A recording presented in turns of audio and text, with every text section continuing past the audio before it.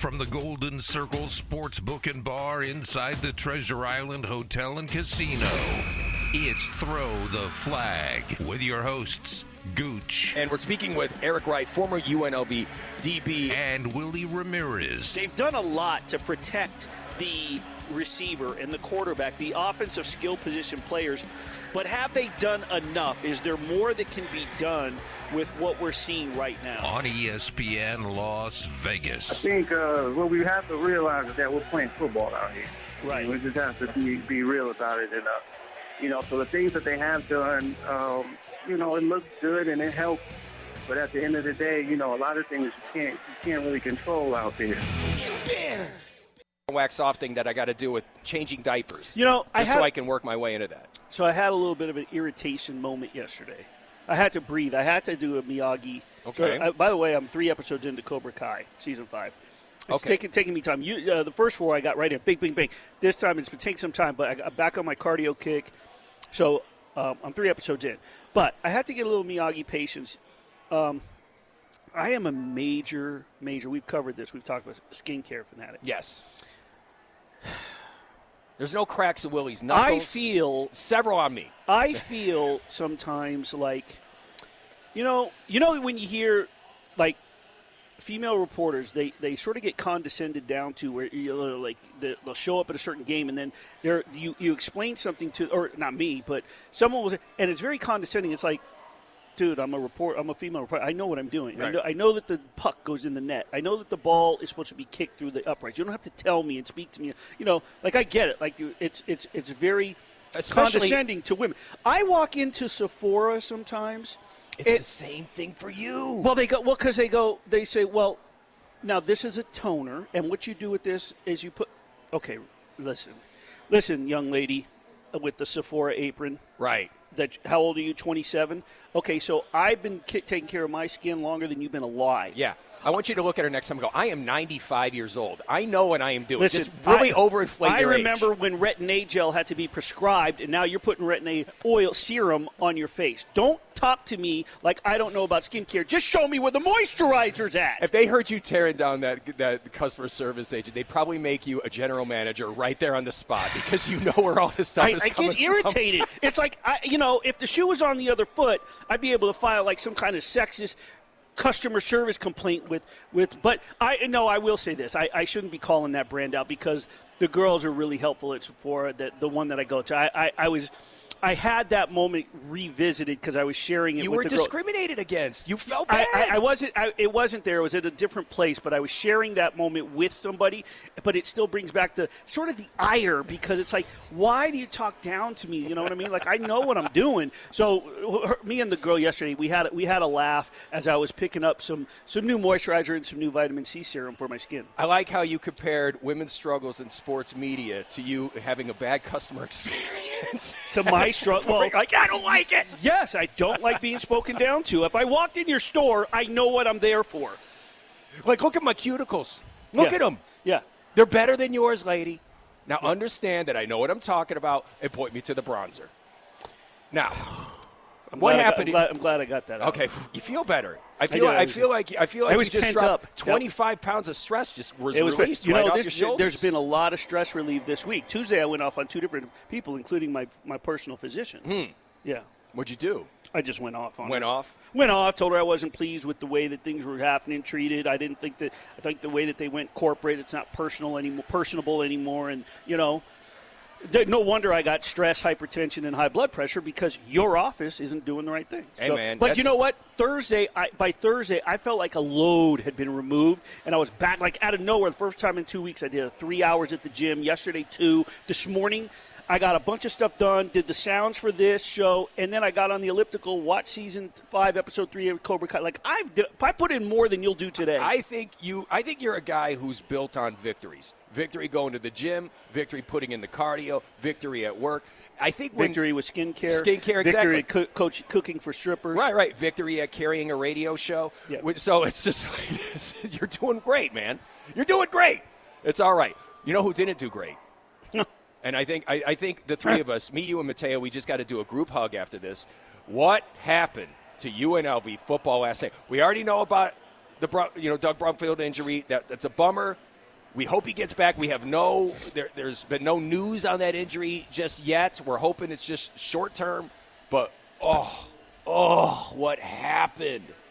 I think that, I don't want to say that they underestimated San Jose. I just think that, sometimes you play so far above your head, and I don't think that they're playing above their head. I think what I'm saying, they were playing so well, they were on such a run that it was almost like it was due.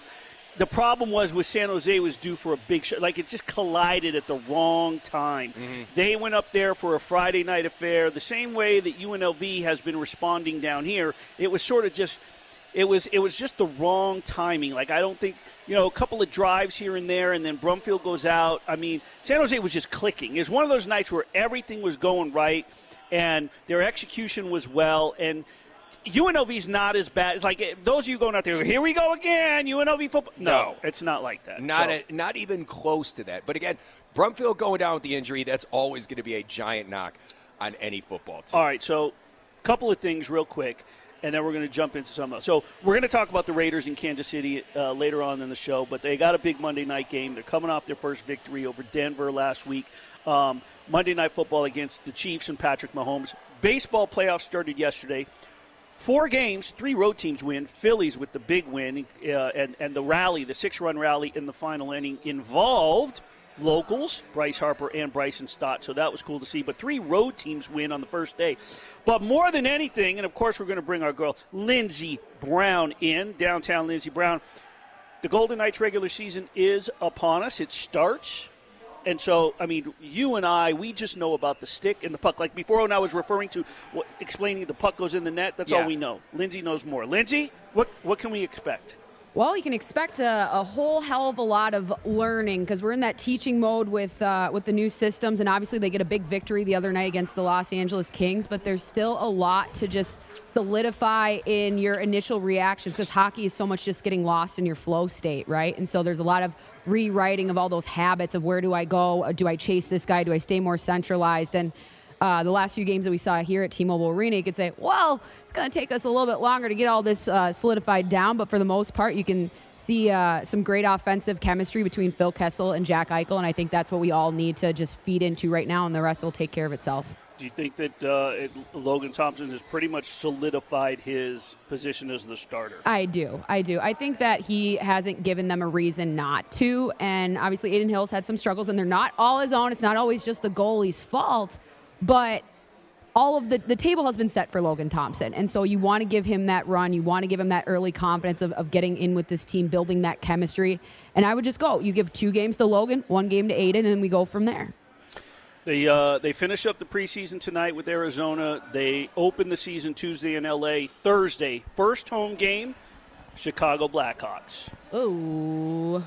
I'm tugging on the collar like, oh. It would have been funner last year, right, when Fleury was still there, but he was traded up to Minnesota in the offseason and signed an extension there, and there's a lot Your Minnesota Wild. My Minnesota Wild, correct. But there's a lot of names that we would associate with the Blackhawks that have made their departure in the offseason. Alex DeBrincat got traded up to Ottawa. I mean, Patrick Kane and Jonathan Taves are still there, but that is a rebuilding franchise, and those 2 guys, I would suspect them shipped out by trade deadline this season. Well, speaking of your Minnesota Wild, I'm just putting this out there. Just want to let you know. So, I obviously have been your number 1 fan, more so than anybody else. We've established this, been your number 1 supporter. Lindsay, now, I got your face tattooed on my shoulder, so yes. I'm way more. Finally. We are now colleagues. So for Christmas, I just want anything with that green, old school green, that big N, and on the far right side with the arrow pointing up to a star. I would like a throwback North Star. It doesn't have to be an authentic jersey, and it doesn't have to be Dino Ciccarelli. It could be Neil Broughton. It could be Willie Plett. But, since, you're my Minnesota. I'm the connection, I suppose. Maybe I can get one myself. We can get a deal if we're ordering in bulk because I want a few throwback jerseys myself. Hey, I'll never forget when they did the retros, and Lindsay and I were up there on press row, and they came. They were the first. They were the best. As far as I'm concerned, they had the best because it was the old North Star stuff, the colors. It was fantastic. Just wish the logo was on there, but they can't do that. But we'll take that. I wish they kept those as their full-time unis, but I think we're getting different throwbacks this year. All right, listen. When we come back, Gooch is going to throw the flag, and he has some interesting topics that he wants to throw the flag at, and I'm ready to jump in with him. It is Willie, it is Gooch. We are on ESPN, 1100 AM, 100.9 FM, at Treasure Island Golden Circle Sportsbook and Bar. When we get back, we're throwing the flag. Now, back to Throw the Flag. So wide you can't get around it. So low you can't get under it. I understand the A team couldn't show up, but the B team, we should be able to show that. See, that's what here you go. Yeah, there he is. There he is. Yes. Oh, yes. That's what we're talking about. Wagner, a veteran, right? Get him down. Now get out and let these guys take over. Bobby Wagner. That's right. Back ya boy. Throw the Flag. ESPN Radio 1100, 100.9 FM. Back again. Down here at the Golden Circle Sportsbook inside the Treasure Island. I am Gooch. To my left, Willie Ramirez. And now it's my favorite segment, Throw the Flag, named after the show. And this is basically where we let you know exactly what we think about some borderline controversial topics that pop up in the sports world. So let's go back to Monday Night Football. My favorite part of the game was when the fan ran out on the field carrying like a can of pink smoke, and then Bobby Wagner, one of the greatest linebackers we've ever seen. Once this guy gets his hands on you, he's tackling you. It's a wrap. Well, Bobby Wagner decided to run over and completely flatten this guy on the field. Completely flatten him. Well, now the guy who performed the stunt, to raise awareness for a trial involving the alleged theft of pigs from a factory farm. That was his reason for jumping on the field. Well, now he's trying to sue Bobby Wagner for like an assault charge, or trying to press charges against Bobby Wagner. I'm throwing the flag at this fan and any fan who thinks that running out on a NFL field is going to raise awareness to your cause, especially when there's no signage, we can't read your T-shirt. What is the point? Your whole point of running out there is so you could get leveled on ESPN. Well, I thought it was a gender reveal. Right, exactly. It was pig smoke, and this guy's running around, and then you're like, wait, you're mad about pigs? What? And it was like, and then the fan, or the fan in quotations, the one who ran out on the field, him and his girlfriend, because his girlfriend also tried to run out on the field, but they stopped her. But this guy was able to elude authorities. And then there was also a security guard that got injured trying to tackle this guy. It's just, your cause does not get helped when you do something like this. Okay, I have a taxi cab confession for you. Once a year, I take my journalism hat off, and I am what somebody in my close work family, if you will, Miss Tessa Wallington, dubbed me the sideline marshal. I actually work for the Las Vegas Bowl, and what started out at Sam Boyd, which I'll always call the Silver Bowl, where I just patrol the sidelines. It's nonstop walking around, and the barriers, those padded barriers with the signage, the advertising, I'm supposed to make sure that nobody stands in front of them, because the TV shooting from the roof, they can see it, right? So I walk around, plus make sure nobody's messing with either Spirit Squad. Gooch, I kid you not, I have thought about this several times. I have always wondered, like, if somebody were to hit the field in the Las Vegas Bowl, like just rush the field, like I have wished that they would get past some of the security and come my way so I could just be the hero? Well, not necessarily be the hero, but like be the enforcer. Lester Hayes. Yes. I just want to stick somebody. Mm-hmm. Even if I have to break my collarbone doing it, it's kind of like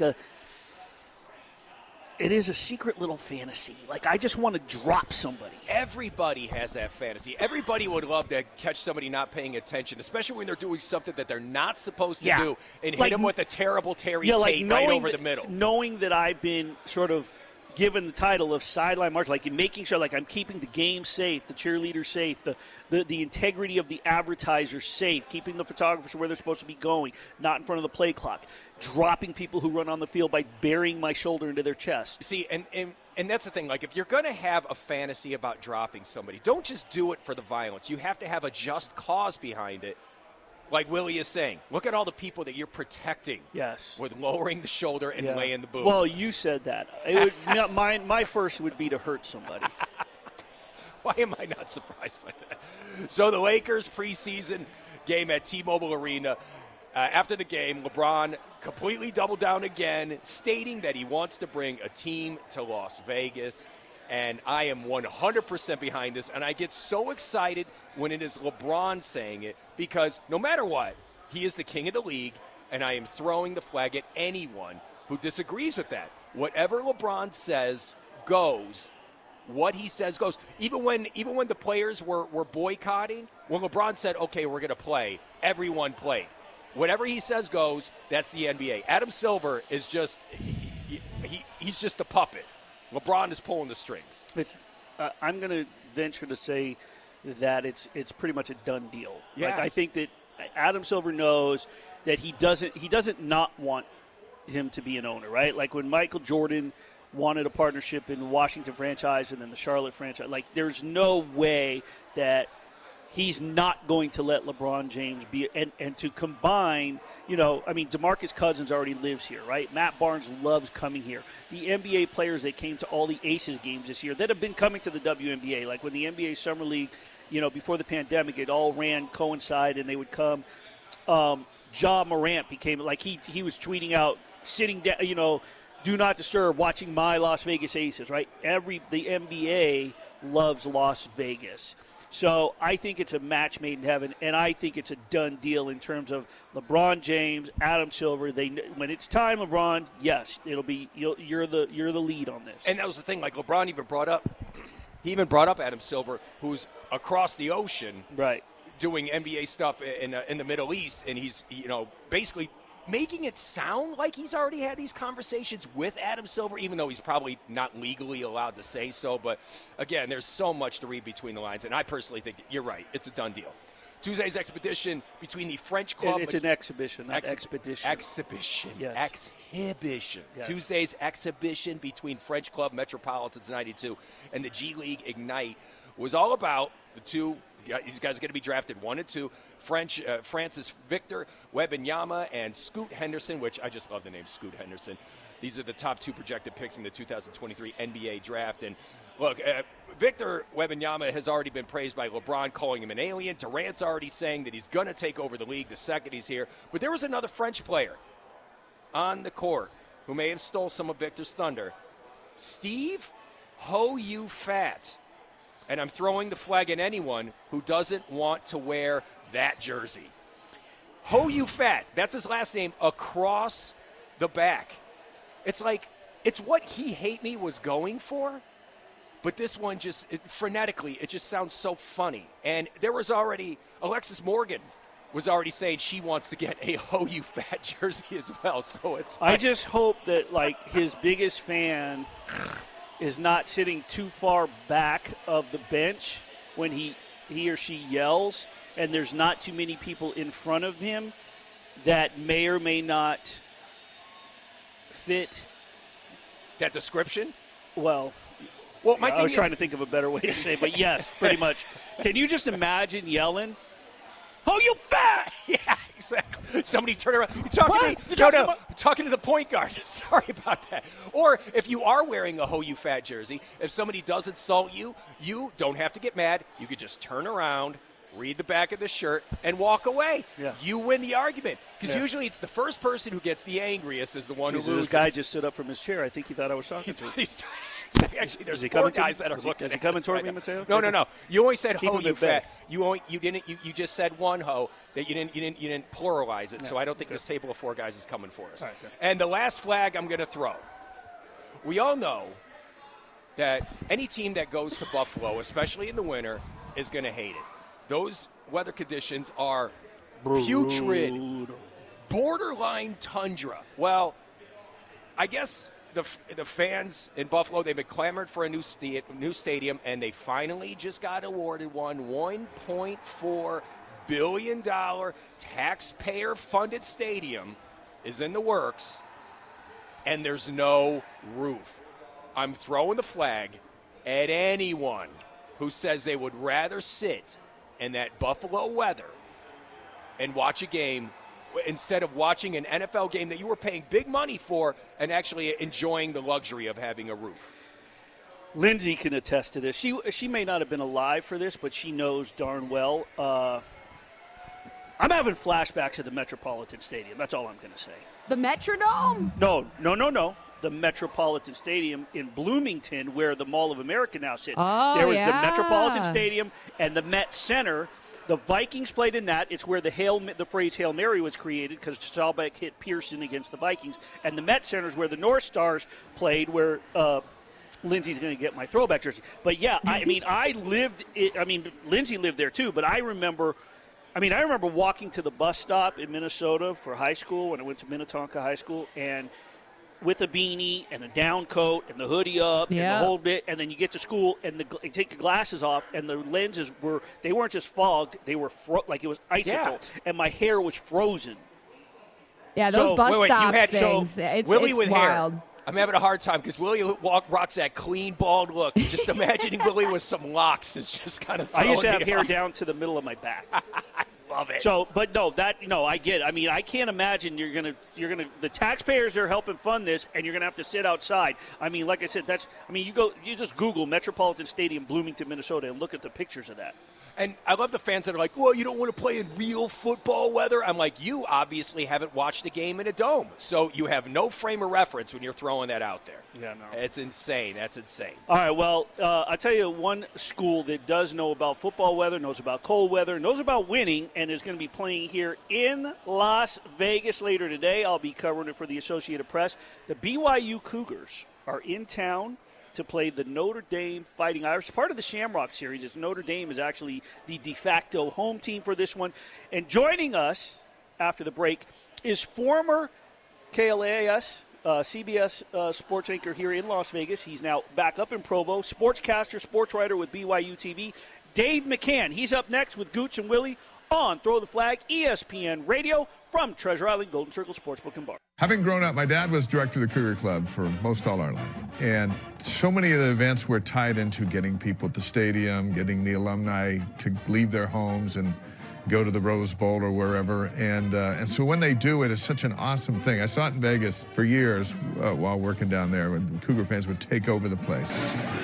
Play fake to the end zone. Up, caught, and a touchdown right out of the gate for BYU. Ethan Erickson. How's that for coming out of the locker room?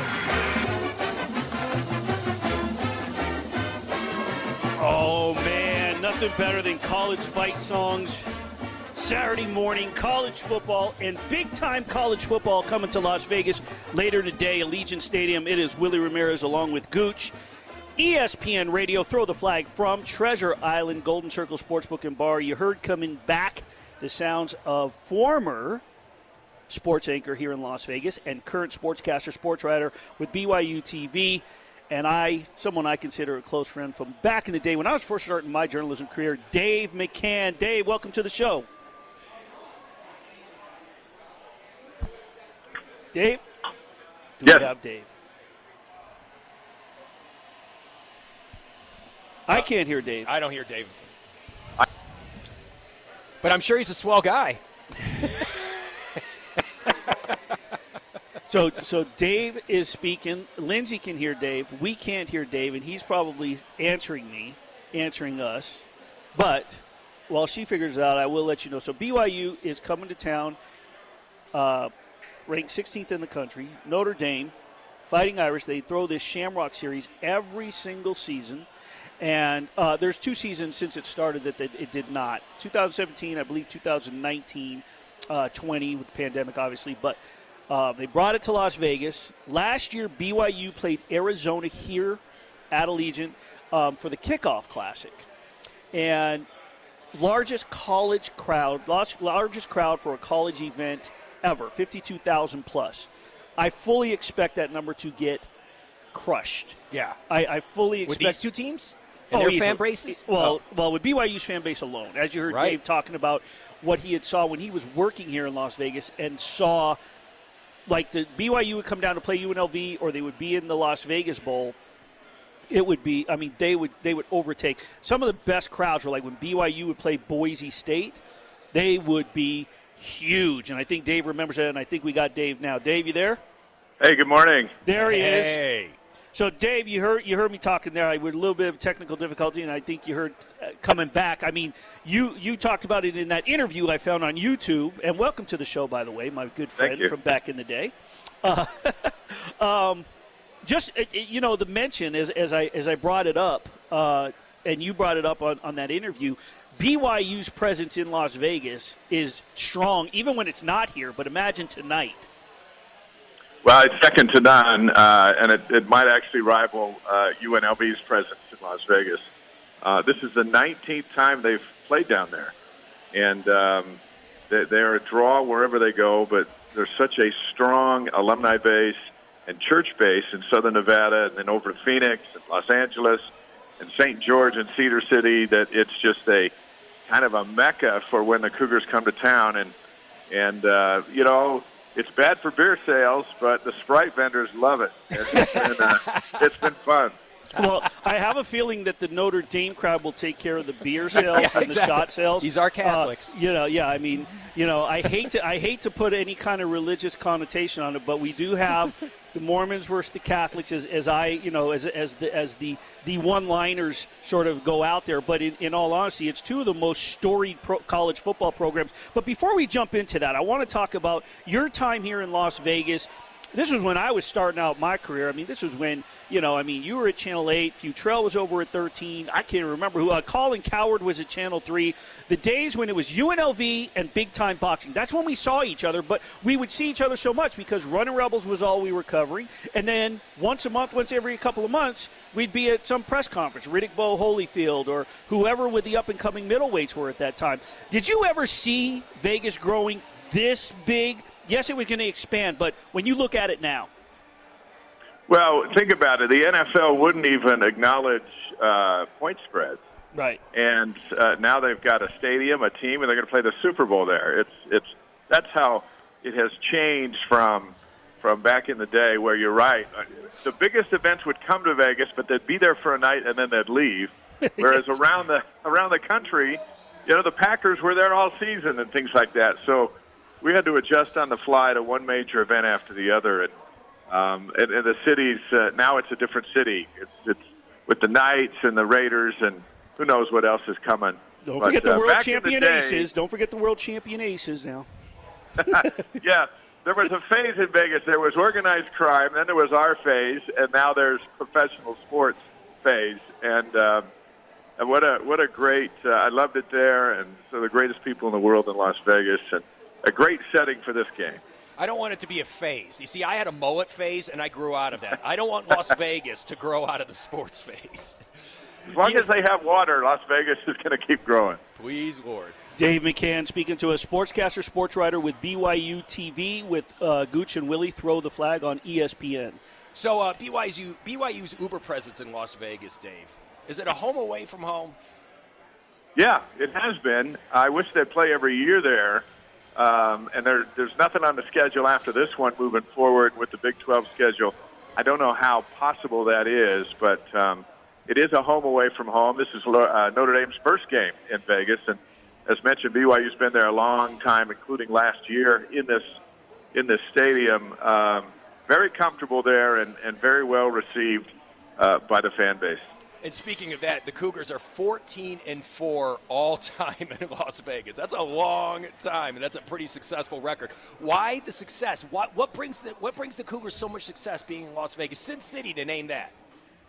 Well, a lot of those games were against UNLV, and so there's a lot of wins in there. Okay. All right. I didn't think it was going to be that stingy, but okay. but that's the reality. Jim McMahon played down there. Yes, he Steve did. Young. Brandon Doman, John Beck, Ty Detmer, Coy Detmer. Ty Detmer. It's just been a mismatch when BYU and UNLV have played. But they played Oregon down there and beat them, Oregon State, Arizona last year. I think it's just a natural spot geographically. And I remember talking to Pat Christensen before the Arizona game last year, the president of Las Vegas Events, and he said, if I had my way, BYU would play here every single year against a P5 opponent in this stadium. That was the week the Notre Dame game was announced. We'll see with Magic if they can pull that off coming down. But, it's big-time football. BYU's managed to do it without the P5 level label and without a P5 conference.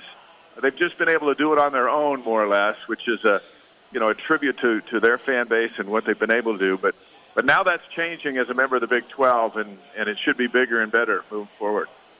Once again, speaking with Dave McCann, sportscaster, sports writer, BYU TV, former sports anchor here in Las Vegas at Channel 8, and he'll be here tonight, or he's already here, I would imagine. Legion Stadium, BYU, Notre Dame. Before we touch on the game, Dave, real quick, you talk about BYU's move to the Big 12. All this conference realignment, UNLV has somewhat been thrust into the conversation. Mountain West, Pac-12, what's going to go on? Is it an attractive school? Where I personally argue that the Pac-12, yes, it's embedded itself with conference, the conference championship in football, the conference tournament in basketball. And so, yeah, it already has a relationship, but why not lock up? Isn't Las Vegas attractive? I mean, do you see UNLV eventually hitting a Power 5? I don't know. We've talked about that for a long time. Even during the Rebels' heyday with basketball, football was always so far behind. And these are football-related decisions that these conferences are making. And I think that puts them in a bind. And San Diego State has been pretty good lately, and I think that's why they were all of a sudden the first one in if the Pac-12 were to expand.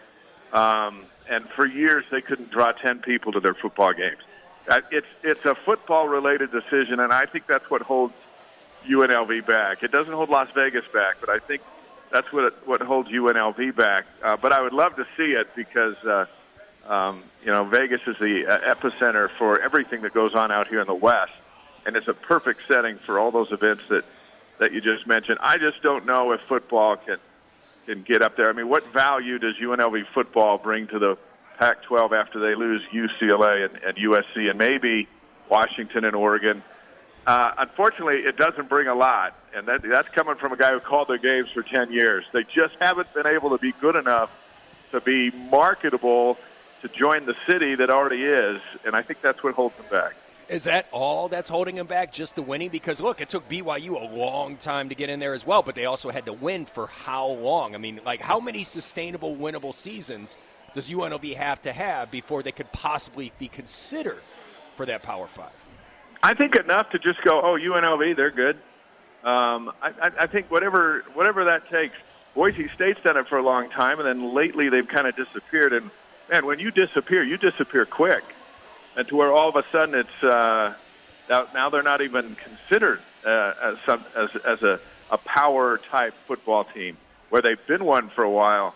And then timing, of course. I mean, BYU got in the Big 12 because Oklahoma and Texas left the SEC. That's the only reason they got in. Right. And so timing is everything. Big Ten picking up USC and UCLA, the timing of that one, because they're at the end of their TV contract in 24. So timing and you got to be good. I think those are the two things when it comes to these football moves. Well, there are two teams that are very good. We'll be playing tonight, kickoff at 4:30, Dave. So let's talk about the game real quick before we let you go. Obviously, Jaron Hall, I mean, BYU, on the whole, I think is better on both sides of the ball. They've been more impressive. I've not been impressed enough to wonder why, to sit here and say Notre Dame should be favored in this game. What can we expect to see, and why is BYU going to win this game? BYU doesn't turn the ball over.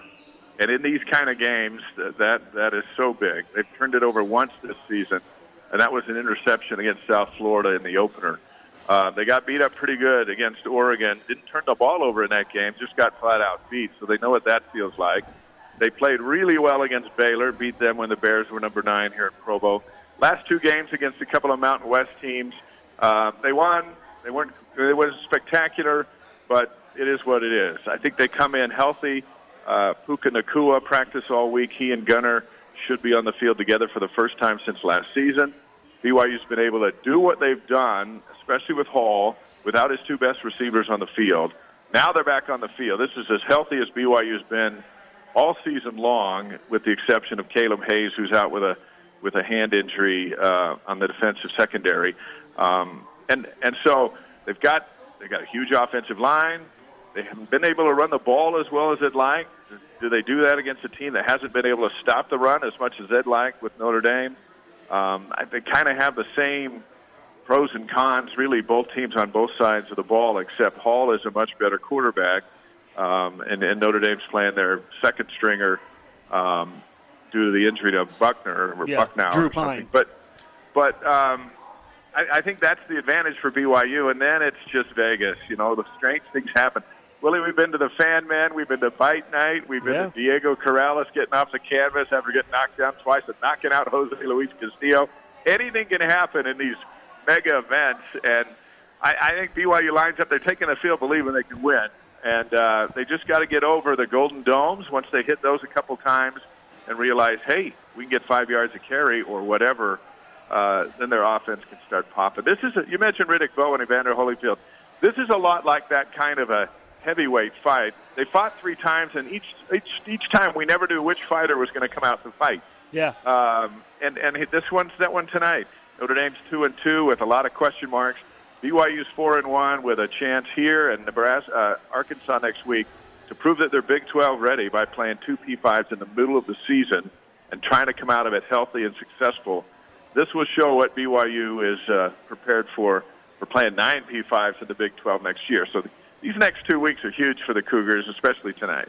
Yeah, and we talked about the offense. You talked about what this team could do, just knocking Notre Dame back a little bit and getting the offense going. But BYU's defense, 19th nationally in passing yards allowed, and Max Tooley. I cannot wait to see this guy. I think Drew Pine's going to have a problem with him. I'm looking forward to it. Dave, I'm looking forward to seeing you. I'm always looking forward to seeing the old school media in Las Vegas when we remember when there was only a couple things to cover, but we were always out there covering it. So, Dave, I appreciate you giving us a couple of minutes here of your time. I look forward to seeing you at Allegiant Stadium tonight. BYU, Notre Dame, kickoff at 4:30. Dave McCann joining us. Gooch and Willie, Throw the Flag, ESPN. Dave, thanks a lot. Hey, thanks, guys. Enjoy the game. All right. All right, there you go. So, yeah, it's going to be a fantastic game. I am so I've bบlooking forward to this since it was named, and then I got the assignment for AP, so I will be out there. I'll be tweeting about it. I'm going to be out there early, checking things out. I'll be on the field, just getting the vibe, the scenery, and everything. So I would love to be in that stadium because the Notre Dame fan base is just insane, and so is BYU. Just being in there is going to be amazing. And honestly, BYU should be a little upset. I personally think they should have been favored. Me too. But they're, for them to be... They're the ranked team. So sometimes people point that out. Oh, the ranked team's not favored. What does that mean? Well, we'll find out tonight. We're going to find... Speaking of lines, you love Throw the Flag. I love giving out free picks, especially since I'm 7-1-1 this year. When we come back, it's the pick of the week. Gooch, Willie, ESPN Radio, Throw the Flag, Treasure Island, Golden Circle Sportsbook and Bar. I'm 5-4. Before I ever ran a casino or got myself blown up, Ace Rothstein was a hell of a handicapper. I can tell you that. I was so good that whenever I bet, I could change the odds for every bookmaker in the country. I'm serious. I had it down so cold. There you go. I just love it. Every single week I hear that bass line, and I'm happy. You heard Ace Rothstein, so you know what that means. It's the gambling segment right here. Throw the Flag live from the Treasure Island Sportsbook, Golden Circle Sportsbook to be exact, where we are doing Throw the Flag. Gooch, Willie Ramirez, ESPN Radio 1100, 100.9 FM. Now's the time where we make an attempt to make you money. Willie has been crushing it all season long.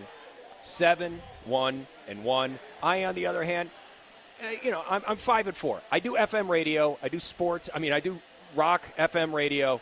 I'm not embroiled in the world like sports like Willie is. I just read the internet. Whatever, Willie, bro. You're a fantasy guy. That's the same thing. I am. I know, but I'm trying to make excuses, Willie. You are making excuses. Please, let me be a borderline millennial. If you're not engulfed in sports, then you shouldn't be doing this sports talk show. Oh, no. Come on now. I hope our program director is not just you basically said, you're like, look, can you get me somebody that knows what the hell they're talking about? Can you get me someone please? that's not making excuses for his losses? Just own up to it, kid. You can't pick a game. You see, I saw Terry Bradshaw. He's got a 50% win percentage, too, on Fox. I don't want to hear it, all right? We're killing it. I think I'm doing okay at 5-4. But we're going to start with you, the winner. You did this last week. The big bad wolf. Because you're trying to take – you always – all right, so here's the thing. I'm laying – for the first time – I don't know if I have attention deficit. Lindsay, we have somebody in our clan, a new person to our group, our ADD ADHD club. Yeah. Lindsay and I are the president and vice president. We could never know who. It switches because we can't focus on who's the president, who's the vice president. What'd you say? Yeah, huh? No. Wait, what is this? What is this segment on? What are we doing again? Hey, Mateo, how you doing? Oh, God, I forgot. Picks. Okay. All right, here we go. Buffalo Bills minus 14 against the Pittsburgh Steelers. So the Steelers finally made the switch. And by the way, I beat Steve Cofield with my bet. We have 3 bets. Okay. Cofield and I have the Raiders plus 2.5 wins against the Chiefs. So this Monday is a crucial game for me with that bet. I have the Texans plus 2.5 wins against his Jaguars. I'm in trouble on that one. Although I'm more comfortable with that one. I think the Texans are going to get better. But I also had that Kenny Pickett would start by Week 7, he had till Week 7 to get the starting job. So Kenny Pickett will be the starter for Pittsburgh this week. And I think that it's his time, it's his era, but I don't think he's ready to make his first start of his first start of the career is going to be against the Buffalo Bills. So I think he's going to be in trouble in this one. They got to go to Buffalo. Pittsburgh has failed to cover 5 of its last 7 on the road, and that stretches to last season when the team was better. Now you're going to Buffalo, 11-1 against the number against teams with the sub-500 record. Buffalo's going to just take full advantage with the defense and pressuring the kid. And I think Pickett will be fine, but, last week he came in, he threw 3 picks. Pickett. Yeah. So my free pick of the week is going to be Buffalo. I'm putting my 7-1-1 mark since we started the show on the line with the Buffalo Bills. And they are favored by 14 according to the Treasure Island Sportsbook. I'm going to go with the Niners, who are favored by 6 over the Carolina Panthers. I mean, the Niners defense, I don't know if you saw it last week. It's just bonkers. They're one of the scariest units we've seen in the NFL. Nick Bosa, who I'm convinced is part silverback gorilla. The guy is so strong. He's playing like he's going to be the defensive player of the year. Carolina actually has a pretty good defense as well, but Baker Mayfield piloted the Carolina offense. I just don't have any faith in it. Niners with the points.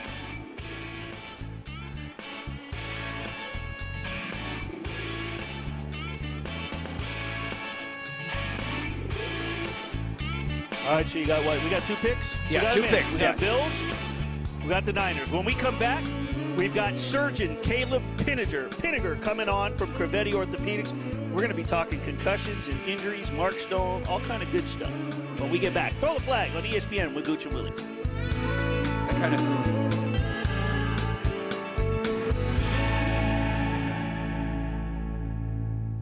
Now, back to Throw the Flag. With what's going on in the NFL with concussion, when do you have to step in and say, no, you're coming out? Yeah, when we did that a couple of times the other day, we just, give him a rest on our own. But there's a lot of people that play all the snaps in the game, the left tackle, the right tackle. There's a lot of people that play a lot of snaps. You just be smart about it. Each position coach is down there on the field with us so we can see when they need a break. Just being smart about when we think it's time for them to do it, because some guys will push themselves past the point of when it's smart, and then maybe they're a little tired and miss something on the next play. So, boy, it seems like the NFL has nowhere to run to, nowhere to hide these days, right? With everything that's going down, every time you look up, and now I don't know if it's teams or the league or what, but concussion is the big conversation. It's Willie Ramirez with Gooch. We are on ESPN 100.9 FM, 1100 AM. Live from Treasure Island Golden Circle Sportsbook and Bar. And joining us this morning to talk concussions and a plethora of other things, surgeon Caleb Pinegar from Crevetti Orthopedics, who happened to, by the way, Gooch, he happened to slice into my knee. Oh, yeah? So it's why I'm able to walk like a normal human being. Caleb, how are you, my friend? I'm doing great. How are you guys doing? Well, I'm just kind of hobbling here and there, just trying to keep up leg days and do the workouts you and Matt Greenberg prescribed to me. But you know how it is. Sending me videos of you squatting hundreds of pounds at 4 weeks out. I see how you do it. Yeah. Right? He said, listen. He said, now listen. You're going to take it easy. I give you about 8 weeks before you. So it's 23 days in. I'm in the squat bar with just the bar. And I send him a video. Is this cool? And he was like, well, just the bar. Don't push it. I was like, And then by the time he answered me, and then I was like, oh, damn, I already did 135. Yeah. So Caleb's like, wow, Willie must like hanging out with me. Yep. He just wants to revisit. So let's start with, that rejoin that you heard. That was, I asked Josh McDaniels, head coach of the Raiders this past week, about, Josh Jacobs it seemed like he wanted to be in the entire every time the offense hit the field last week, and he had a ton of runs, right? I think it was the third most of his career, second or third most attempts in his career. And McDaniels made a good point, which I really didn't think about. It was like, you got linemen lining up against linemen, and they're in for almost the entire game, if not every snap, whether it's offense or defense, and they're clanking heads. What do you make of this? It just seems like it's every week, it's every game. There's something. Concussion is the topic. Yeah, it's all repetitions. The more you're in, the more potential there's a collision that you're not expecting. Someone hits you from a different angle, or you take a blow. And, of course, the more reps, the more risk. But overall, these guys condition so that they're ready. All these institutions are trying to place rules on how to make contact, on how they're evaluated if there is contact. They're certainly trying to make these processes better, but they're definitely under a lot of fire. Now, should the coaches basically carry a pad of paper and just count the reps for every single player the same way managers do for pitchers in baseball? Well, that's being recorded, and I don't know if it's.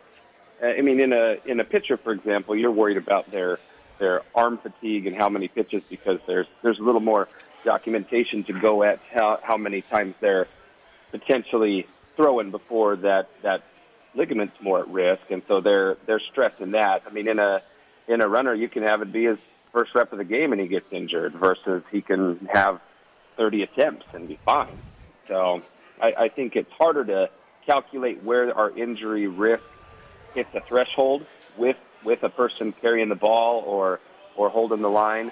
But what they should be watching for definitely is signs of fatigue. How's their posture? How's their mechanics? It's like anybody in a weight room. If you're getting tired and if you're losing form, then hopefully the player and someone spotting the player is keeping an eye out to say, hey, look, I know you want to play, but you're showing us that you're tired. We got to get you out of there. Exactly. ESPN Radio 1100, 100.9 FM. Throw the flag right here at the Treasure Island Sportsbook. We have Surgeon Caleb Pinegar on the phone, and we're talking just sports injuries. And let's just jump ship to the Tua controversy taking place, the Tua concussion controversy.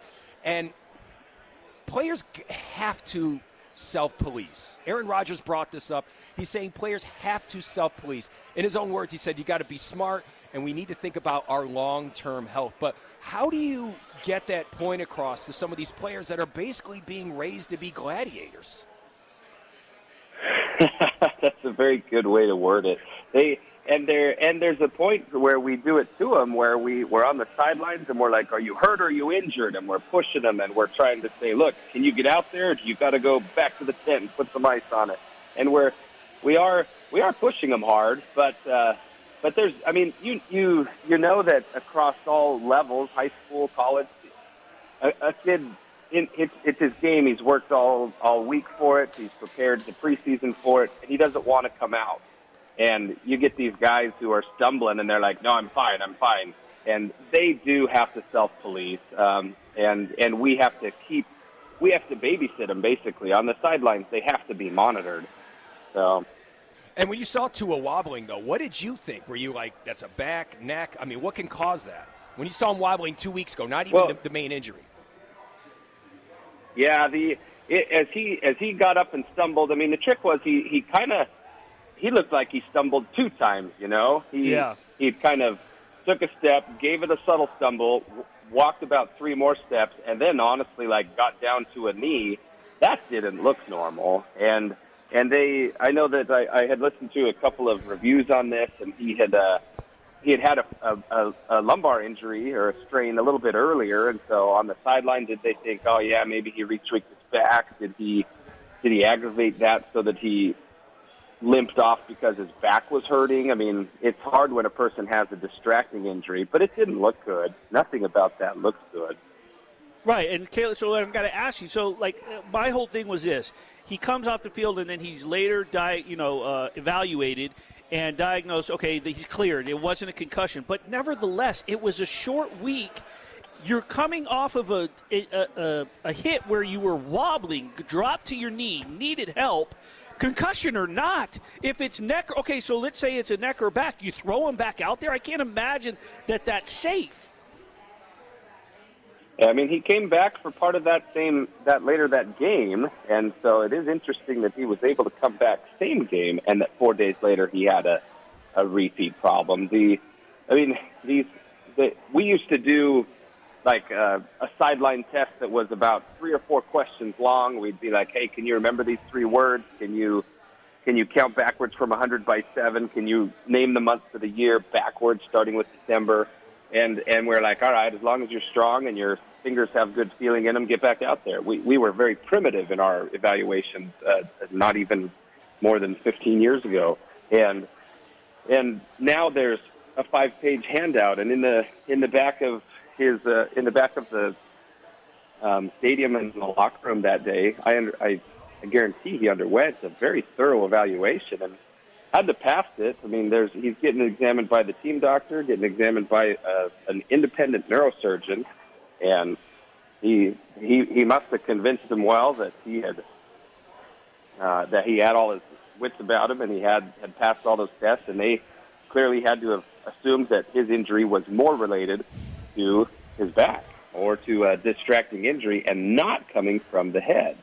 So but 4 days later, you're right, you come back on a short week and you take another head injury. The brain's already potentially, if he was mildly concussed but passed his test and then had a repeat injury just 4 days later, then the injury becomes much more severe, and that's why you see that posturing and him on the ground with his arms flexed in an awkward position, because the brain gets re-injured too fast. Now you got a big problem. Yeah. ESPN Radio 1100, 100.9 FM. Throw the flag. And we have Surgeon Caleb Pinegar on the phone. We're talking sports injuries. And the NFL culture got another wake-up call after a conversation with Joe Burrow. He said in an interview, I mean, it's scary. He said, everybody knows the profession that we do. It's a dangerous game, and that's always a possibility. And when it happens, you collectively hold your breath. And can this be career-threatening at any point? There are people that never come back normal after concussions, and the condition that we worry about with Tua's situation is called second impact syndrome, where you're a little bit concussed, you get back in a game, and you have a repeat injury. Now the brain's more susceptible. Now the duration of time needed to heal it can be longer, and with severe concussions, there can be long-term permanent damage. And so he's gonna really have to go through the ringer this time to try to get back. All right, well, let's move on to a local. Obviously, the local fans are probably thinking about, interested in, they want to know. Mark Stone, I know I watched him walking up and down the press box during last season. I know Lindsay saw it. I mean, he could barely move. He could barely get from one end to the other with what he was going through. He ends up having, I believe it's a discectomy. Somewhat, and I was comparing it to, I asked him, I talked to him, I was like, somewhat comparing it to what you did to my knee, which, when you go in and you just sort of, you don't have a repair, but you just have it snipped and cleaned up. Like, explain to the listeners what Mark Stone went through, and will he come back, like the time frame when he's ready to step on the ice this week for the season opener? Yeah, as far as time frame, he should be. I mean, the return to play after having a discectomy, what it is, the procedure itself is you have to make a hole in the skin, and you dissect down to the disc. In between all of these spinal blocks that make up our spine are these little shock absorber discs. And in a certain type of injury, you can smush part of the disc, and part of it basically leaks out and pinches the nerve. And if it pinches the nerve, you get a person with motor weakness or with sensory problems, and then they're mechanically messed up. So you have to take that and remove it, so it takes pressure off of those nerves. And so, kind of like in a knee surgery, if a meniscus is torn, we trim away a flap of meniscus if it's unstable and getting in the way when a person's trying to move. So this piece of disc gets taken out. Really, the remaining parts of the spine should recover after that inflammation calms down from having the pressure taken off. I really thought you guys said Mark Stone had a vasectomy, and I'm like, hold on a second, what? I was like, there's so much noise going on. Part of a season to make sure he didn't have any more babies. I'm like, put some peas on it, bro. It's okay. Oh my goodness! I'm not sure. Did you? So when you see something like that, or like with Jack Eichel, right? Especially with what he went through, this made such headlines that the Buffalo Sabres, they were not agreeing to it. They wanted him to have their choice of surgery. He wanted the replacement. He comes to Vegas. They agree to it. He recovers. When you see that as a surgeon, is it sort of like, as a sports writer, I get into watching what somebody's covering, or Gooch does comedy on the side? Like, is that something that intrigues you? So you sort of get a little bit into it. You read up on it. You're fascinated by that type of surgery. So you sort of engulf yourself with that. Absolutely. We saw Peyton Manning go through a couple of surgeries football-wise because they wouldn't let him do certain parts of the surgery because he'd not be able to play the rest of his career. If he opted for a certain surgery, he would forfeit his career. So he had to do kind of a lesser surgery in his case. Now, with Eichel, when they're talking about doing a disc replacement, I remember thinking, oh, my gosh, that's pretty ballsy. I'm surprised someone's going to give that a try on a professional athlete. But Vegas was willing to take a risk on him. The trick is it's almost like a pioneer approach. Like, okay, how's he going to do? Let's experiment on this guy.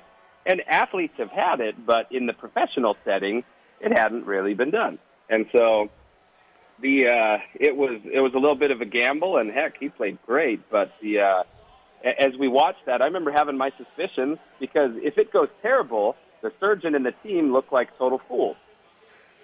But if it goes great, I was paying close attention. Can you imagine? Great, you are a hero. Can you imagine, like, after the Denver Vegas game, we're all second question, or we're second guessing Nathaniel Hackett. We're talking, like Caleb. Like Caleb is probably like the Monday morning quarterback, but he's the Monday morning surgeon going, oh, he shouldn't have done it that way. Right? Yeah, exactly. You wrapped I that tendon around that. that? That was terrible. Terrible play call on that. You should be a serial killer instead of a surgeon. Right. But these are so different. I do want to make sure our listeners know that the injury that Mark had versus the injury that Eichel had, these are different. One's a replacement, one's a partial removal, so they're super different. But you're right. I mean, those are big injuries. All right, Caleb. Well, I appreciate you. But I'm looking forward to Stone. He's going to do well. I'm excited to see him back in action. Yeah, I'm looking forward to seeing a healthy season, at least for maybe the first month, maybe before we see any injuries after what took place last year. But, Caleb, I appreciate you coming on. We've been talking about it for so long, about having you on, so it was a perfect time. I'm sure I'll be in touch with you and sending you videos from the squat rack, and I'm sure that I'll be having to come in to do some follow-up MRI at some point in time with what I put my body through at 53 years old. But I appreciate you joining us. Caleb Pinegar, local surgeon, Crevetti Orthopedics, does a great job. So, hey, if you happen to be looking for some ortho surgery, go check out Crevetti and Caleb. Caleb, thanks for joining us. Thank you very much. Have a great day, guys. All right. It's Gooch. It's Willie. It's Throw the Flag. We are ESPN 100.9. When we come back, it's time to talk about the Las Vegas Raiders. Get them gains. Now, back to Throw the Flag. You got to be able to run the ball well, and you got to be able to stop the run. And that's two big parts ingredients to be able to beat teams like the Chiefs or the Broncos for that matter. So that's what we need out of Josh. If given the proper opportunities, you got to go out there and maximize them. And he definitely did that. So I'm proud of the way he played. There you go. Raider talk right here. Throw the Flag. ESPN Radio 1100, 100.9 FM. Doesn't this song remind you of like the coolest walk through an airport in the history of cinema? Yes. I mean, when Johnny Depp was walking through the airport and this was playing in the movie Blow, I mean, this had to take this song to a whole. Like, it was cool when it came out.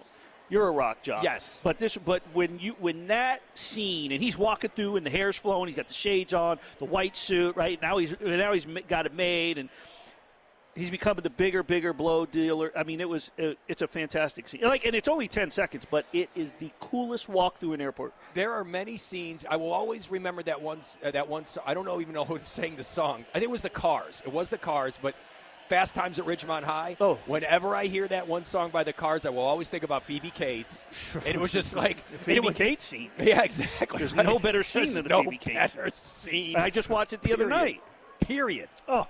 And that song, seriously, you take that song out of that scene, I'm not saying it wouldn't be visually just as stimulating, but there's something about the way that song, and just to back up your point about Black Betty, yes, it just encapsulates that scene. There are certain songs in certain movies that it doesn't matter where, even if the song was popular before the movie, now you think of that scene or movie, whatever it may be. Yeah, exactly. So moving on for Black Betty, we're going to move right into Black and Silver. We're going to talk about your Las Vegas Raiders. Got their first win last week. That was a nice little segue. I liked it. Yeah, I liked that in there.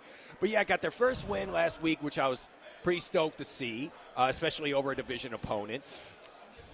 This week, they got Kansas City in Kansas City on Monday Night Football. What do you think is going to happen, Willie? Wow, we're just going to jump right to what's going to happen. Right in there. We're not going to talk about anything else. We just want to know, what's going to happen. Right. Well, I'm just saying there's so many things that we could break down. You got Josh Jacobs in the running game. They obviously look established. I loved seeing the Raiders stop playing cute football and get right in there and start smashing the rock with Josh Jacobs. He's got the body. He's got the athleticism. Take advantage of it. The offensive line is not playing especially great, so give Derek Carr a chance to play some play action. Get these guys open. They did play better. They did play and here's the thing you can take from it. As bad of a football team as the Denver Broncos are, and this is a bad football team, their defense is pretty good. I mean, it's played well against, even in losses, it's played well, and once it's played good competition, and Vegas lit it up.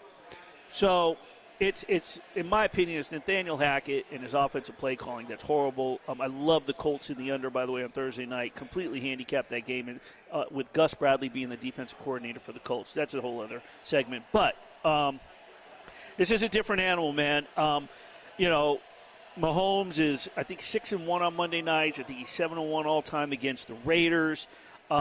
This team has really sort of come out with the statement. I think it was tired of hearing the AFC West, the quarterbacks. This is going to be the best division in football. These have the 4 best quarterbacks. It's the Chargers' year. The Chargers were favored to win the division.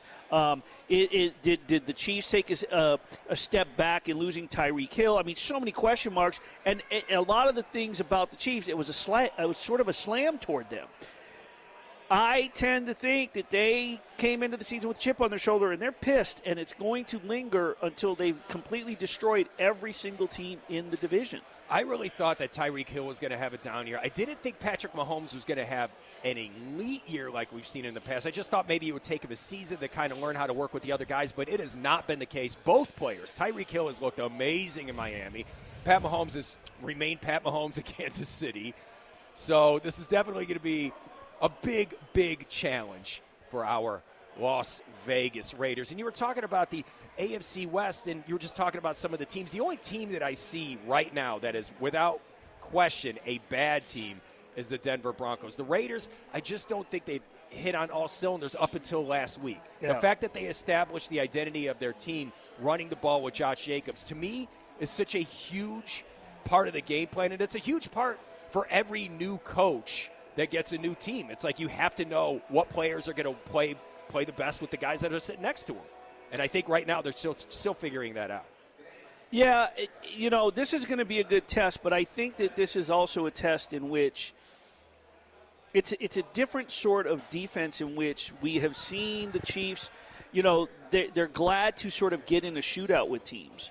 And, if we keep saying this every single week, like, where is the Davante Adams, Derek Carr? Like, when are we? And the thing is, Davante Adams has, he has several touchdowns inside, and I think 3 inside the 5-yard line when they're down there. You know, McDaniels has chosen to go to the pass more than the run. Last week, we somewhat saw a bit of more of a balance with the targets, but Devontae led the way again with targets and had productive and efficient day with his catches. But there's got to be that one game. If, I just keep thinking this is the game where everyone's going to be like, well, okay, great. The Raiders did what they did last week. They're at home. Denver's a bad team. Now they're going to get stomped. They're going to Kansas City.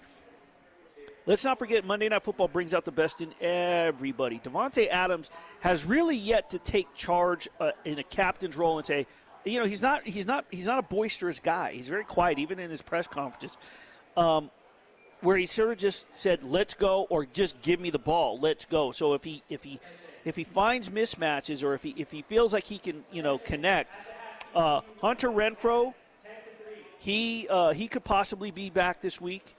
Denzel Perryman on defense, concussion, he was a full participant. So we're seeing these guys come back. They've been banged up, but the healthier they get, it could make, we saw the secondary play with confidence last week. The one thing that worries me is the breakdowns in the secondary early in the game, and then they have to make up for it. We saw that last week, like Amik Robertson with the video that went viral against Jerry Jeudy. Jeudy catches one over him, he stands up, and he makes the too short sign. And then Amik Robertson gets he comes up with a couple big plays, and he has a 68-yard fumble return. Sort of gets the last laugh. Jonathan Abram. He's had a horrible career when it comes to defending the Kansas City Chiefs and Patrick Mahomes. The numbers don't stack up for him. But he's been playing inspire ball. He's second on the team in tackles. Nate Hobbs, I feel, has been playing tremendous, consistent in the secondary. That secondary has got to be locked down. It will not do it 100% of the time. You're not going to keep Patrick Mahomes from doing what he does the entire time, but what you can do is make it troublesome for him on drives and have a bit of inconsistency where you're making enough stops to give Derek Carr time and give him the possessions to produce on offense. And let's jump ship to the Kansas City defense. Their 20th ranking, 13th scoring defense, and they're not a bad team against the run. The good news is, though, is that means they're going to load the box, and this is just the type of defense that Derek Carr can take advantage of. There is no more Honey Badger. Frank Clark has definitely got a down year. Chris Jones in the interior line, he's going to be one of the best defensive tackles we've seen in the last, 5 years. I would put him up there, not with Aaron Donald, but I would put him up there with Cameron Hayward from the Steelers, who is an equal game breaker as well on defense. So you get that kind of pressure from him, it can cause problems, but this is the type of defense that Derek Carr can feast on. Yes, because when you said 20th, it's 20th against the scoreboard. Yeah. Okay.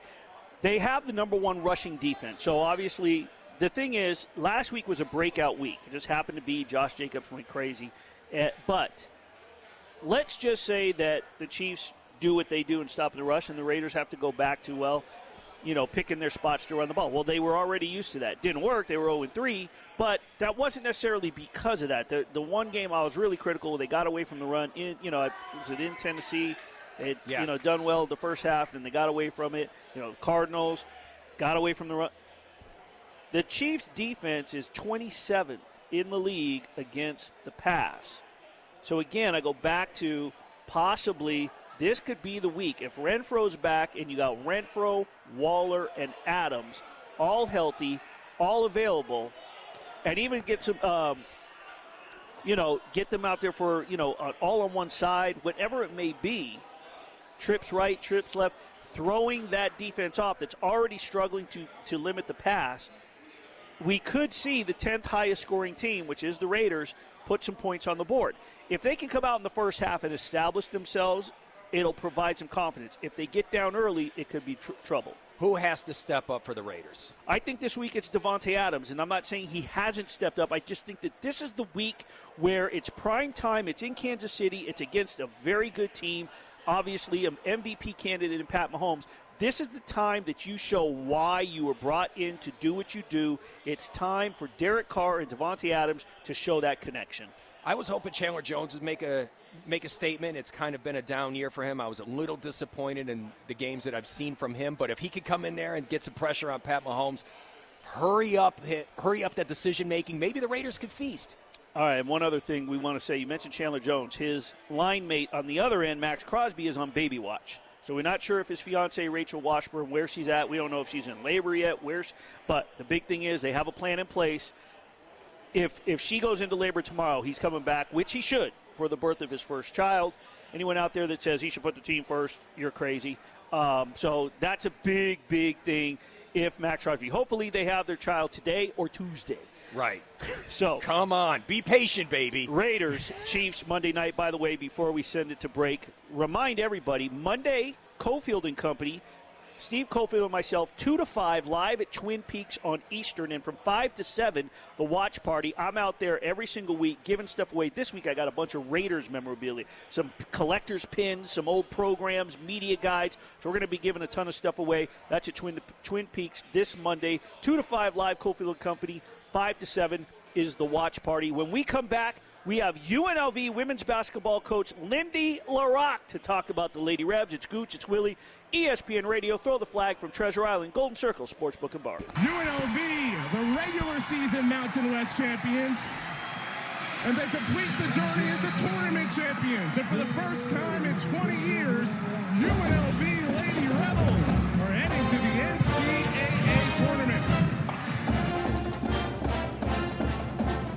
You know, Gooch, there's nothing better than while we're at break and hearing a commercial with the Rebel Fight song, and then we come back into it with some more Rebel Fight song. But what makes that even better is that sound will never get old to me, hearing the UNLV Lady Rebels going to the NC2A tournament, especially since leading the charge, going into her third season as a close and dear friend. Joining us now on Throw the Flag, ESPN, live from Treasure Island. It's Gooch, it's Willie. Joined by UNLV women's basketball coach Lindy LaRocque. Lindy, how are you? Good morning. I'm great. How are you guys? Doing good. You are at practice, or practice is about to start, I believe, correct? So you're giving us some time, but right before, or during, or just after practice? Yeah, we're about to get going here in about 30 minutes or 45 minutes, so we've got plenty of time, but we're excited to have a great practice today. And Gooch and I just did a Raider segment. We were talking about how Max Crosby has a big game coming up on Monday night, but his fiancée, they're on baby watch. Jim Allen and I were up in the press box the other day, legendary old school coach with your father, Al, and I told him you were coming on the show, and he said, what if she goes and what if she's on baby watch too? Yeah, well, I'm a few more weeks away from being totally on baby watch, so I think we're good here at least for the next 30 minutes and probably for a few more weeks.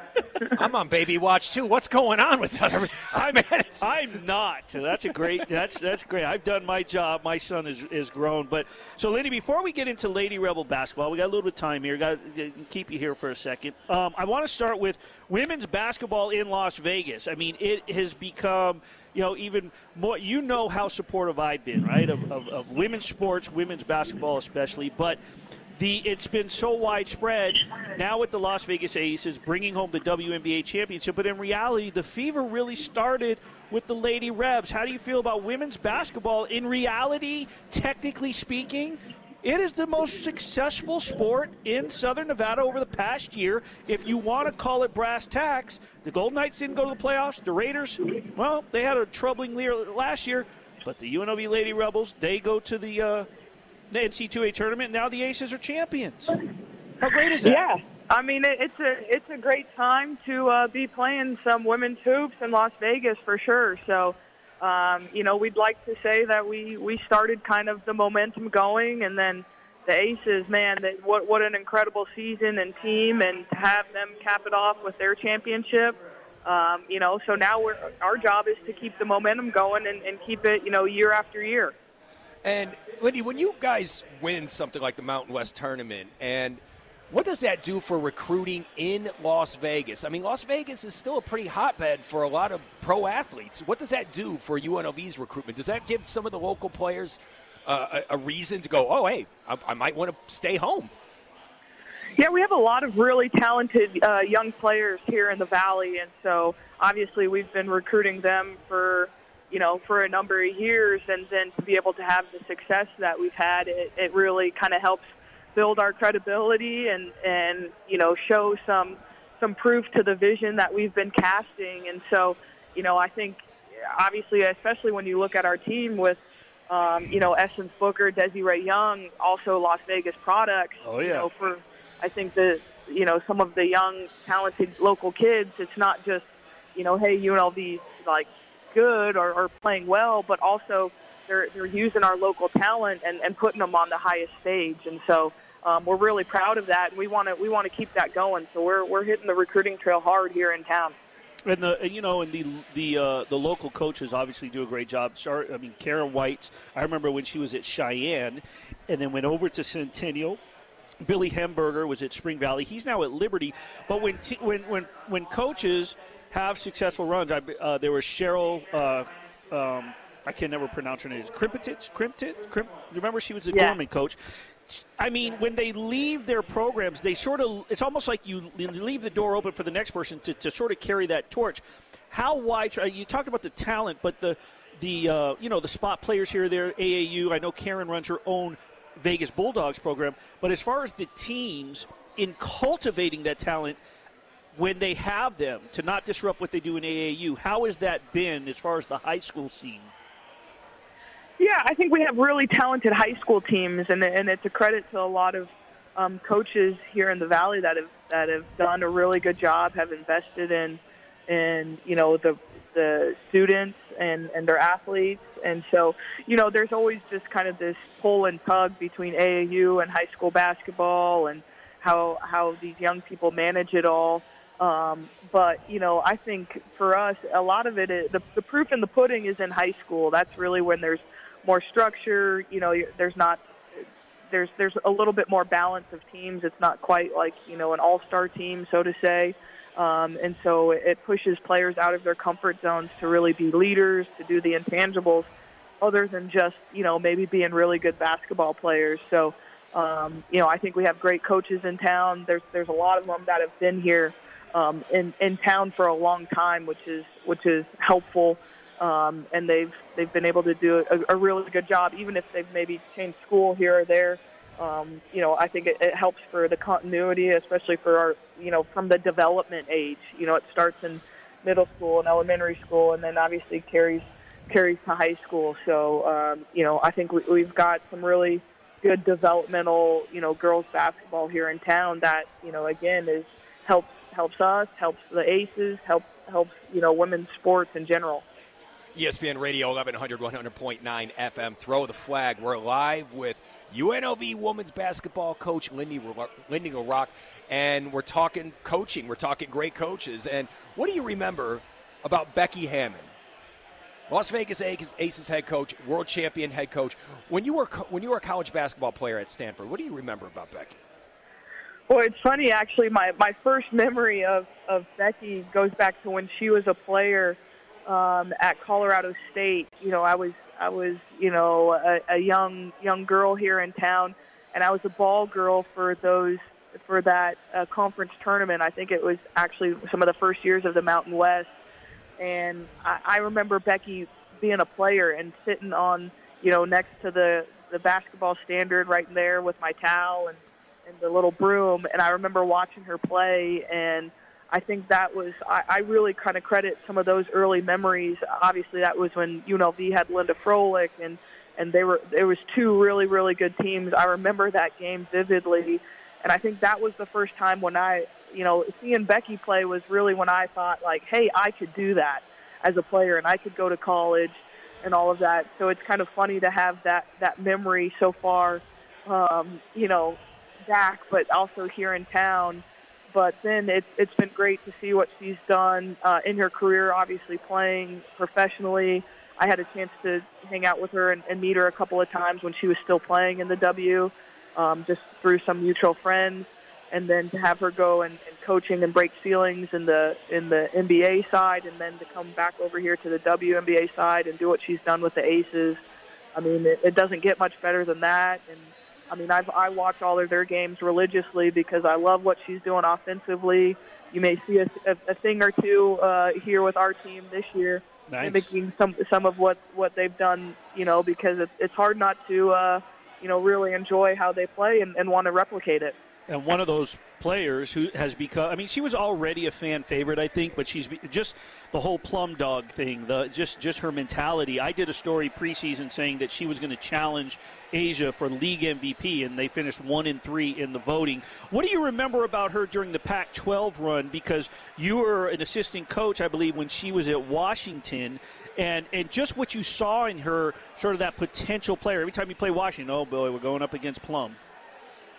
Yeah, Kelsey, man, what a scorer. I think, in college, she set the all-time college record for points scored with over 3,300 or 3,400 or something, which is a ton of freaking points when you think about it. And so, obviously knew she was a heck of a player. It's been really awesome to see her growth and maturity through that process, because she's had to find her way, in the league. And I think, pointing that out to young players, it hasn't always just been handed to Kelsey, and I think that's what makes her story, really unique. She's obviously had an injury that she's had to fight through, but even just, before the injury, of trying to identify a different role and different roles for her team and continue to expand her game to where she can be effective on the professional level. So, what a talented player, just a fun human being. I love kind of all her little interviews and snippets. She came to our camp this summer to say hello to our campers. So she's another person that enjoys, I think, this Las Vegas community and really gives back. And, again, just another reason why it's great to see them win, because you think of her story and people that deserve it, and she's definitely one of them. ESPN Radio 1100, 100.9 FM, Throw the Flag. We have UNLV women's basketball coach Lindy LaRocque on the phone. And, Lindy, your success with UNLV is pretty damn good. I'm throwing you the thumbs up. You got yourself Season 1, you had the share of the conference title. Season 2, an NCAA berth. Season 3. Is this a big year for you, Lindy? Do you feel any type of pressure, or is it just business as usual? I don't think we feel pressure. I think we have an external expectation that really matches the external, which, in our first couple of years, we've always had high internal expectations, and maybe we've surprised everyone on the outside. But, to have those two things in alignment, I think creates a little bit different feel.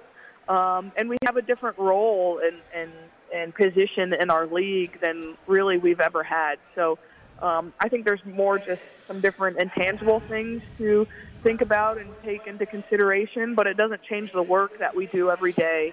And so we're really focused on that and just our daily improvement, because that's how we've got to, we got to where we went, and that's where we want to get back to. So trying to keep it really simple and just stay, with our heads down, working hard, because we believe that, where we want to go, that's how we get there. How do you keep that success from killing the work ethic, though? It's like, once again, you've been off to a hot start. It's like, how do you keep them hungry? Well, there's an accountability piece, and that's why coaches, why we get paid. It's a little bit on us. Yeah. To help keep our team, our program in check, and help keep us grounded in the reality. And we celebrated last year, and we have a lot of returners coming back, but we're going to be a totally different team, and not maybe from top to bottom roster wise, but we've got to be different. We've got to play a little different. We have to have a different mindset, and so implementing those things early, I think, has really been important for us, because especially these young people, we're all human, right? And you can let those kind of thoughts creep in of we've arrived, or we're really good, and there's a difference between having that confidence but then letting it cloud your judgment or your work ethic. Mm-hmm. Speaking of Lindy LaRocque, UNLV Lady Rebels coach here on ESPN with Gooch and Willie Throw the Flag. So, Lindy, one more before we let you go. In piggybacking off that, okay, in terms of keeping their hunger, the targets are now on their back. But you have learned from two of the greatest basketball coaches in their fields, that being your father, Al LaRocque, here in town when he was at Durango, first at Western, then Durango, and Tara Vanderveer, the greatest women's basketball coach. All due respect, she surpassed Pat Summitt, the late, great Pat Summitt. So you've learned, in a sense, how to coach a team with the target on his back, which your team is now somewhat that squad. Yeah, I've caught myself kind of thinking about some of those past experiences as a player playing for Tara, and then obviously coaching with her. And I'm definitely going to need to rely on those experiences this year as we lead the group, because I think it starts with our leadership, and it starts with me and our staff. Because a lot of times, obviously, the team kind of regurgitates or imitates what they see from us, and so I think it's just it's a lot about just not being satisfied. And if I'm not satisfied, then how can they be satisfied? Because I'll make sure that they aren't. Yeah, all right, Lindy, I appreciate you taking time. Say hi to the ladies, especially my good friend Essence Booker. We appreciate you spending time, and I'm sure during the season we're going to try to get you on before it gets crazy with Mountain West play. I appreciate you taking time with us today. Sure. I appreciate it, guys, especially in the middle of football season. I know there's a lot of other things to talk about, but we've got an open practice and some fun things for our fans later this month. So would love to have you guys keep that in circulation. October 29th, a Saturday. You can come check us out, hang out with our team, and see us practice before we really get going. So the season's right around the corner. It's going to be a really exciting time here in Vegas, as always. Keep crushing it. Keep crushing it, Lynn, and we will definitely promote that for you. Lindy LaRocque. When we come back, we're going to close out the show, and hey, you Kelsey Plum fans, we're going to let you know how you can meet her today. The Final Flag. I've been doing game day for 32 years. I put on 56 different mascot heads, and I've come from Orlando, Florida, 2,852 miles to get here. And let me tell you something, it would take something special for me to pick against my beloved Ducks. But ladies and gentlemen, this is a special place and a special time. Give me that duck head. What a scene. I don't know what else to say except thanks. It's weird not seeing him on TV. He was a Lee Corso, yeah. That was a couple of years ago up in Pullman, Washington State. Every morning, every Saturday, putting that mascot head on. Willie and Gooch, Treasure Island, Throw the Flag, the Golden Circle Sportsbook and Bar on ESPN.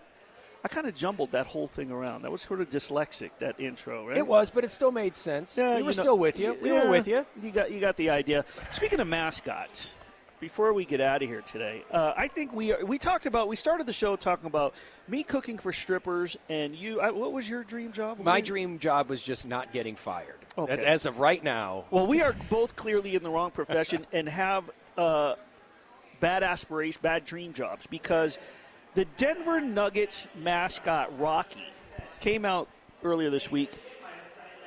Do you know how much he makes? No, I would imagine it's probably part-time money? I don't know. He makes $600,000. Okay. I'm done. Just less than 300,000 or 300 around 300 less than like the minimum for NBA players. Yeah. The cap on WNBA salaries is like $280. I think Diana Taurasi makes like $275, $280. The lowest and highest paid mascots in the NFL, like I looked it up, like there's no one that makes more than $100K. I don't even think anyone makes $100K as an NFL mascot. Now, does Rocky also get paid in endorsements? Because you see this Chance is his salary. Okay, because the same thing. Like Diana Taurasi is probably worth like $3 million. Yes, like with she's the face of the franchise. Yeah, she can go. That was the whole point. Like she could go overseas. She was going to Russia. She was playing with Brittany Griner. Right. So they were, she's making millions of dollars on. Like Asia Wilson is not hurting for money. She's going to be a top money making. But what she's player. making from the WNBA is laughable. Is Rocky, the Nuggets. He shows up, he or she. It could be a woman. Okay. So maybe it's right. not. We can't say that. But Rocky's making $600K. Now before we blast Rocky. We're not blasting Rocky. Are you kidding me? I'm patting him on his back. Okay. Before we blast the NBA for not paying their players more than Rocky, I just want to say, as one of these professional mascots, the amount of the shape you have to be in to walk on your hands, to jump off that trampoline and do those dunks. Slam I mean, dunks, it's yeah. like there are skills that these guys have. It's like 15 years of clown college before you could be an NBA mascot. You know who would make a great mascot just because of her personality and her fun-loving ways, and she would fight like if you could get a skating mascot, Lindsay. Okay. Lindsay would be a great on-ice mascot, like to do great. Like I think she could take chances, place, but be just completely wild because she could get on the ice and skate. And I have seen Lindsay with a T-shirt cannon, dead on. Yeah, I mean, it would be fantastic. So. I don't know if I'll be back next week. I may have a mascot hat on. I may be cooking for strippers. But you heard Ari coming out of our last segment. Join Ari today at Finley Volkswagen. He's with Las Vegas Aces star Kelsey Plum at a meet and greet. Finley Volkswagen on Henderson, so make sure you check them out. It's Gooch, it's Willie, Mateo on my left. Lindsay's in the box, quarterback in this thing. We'll see you next week. Throw the flag, ESPN from Treasure Island, Gold Circle Sportsbook and Bar. Thanks, guys.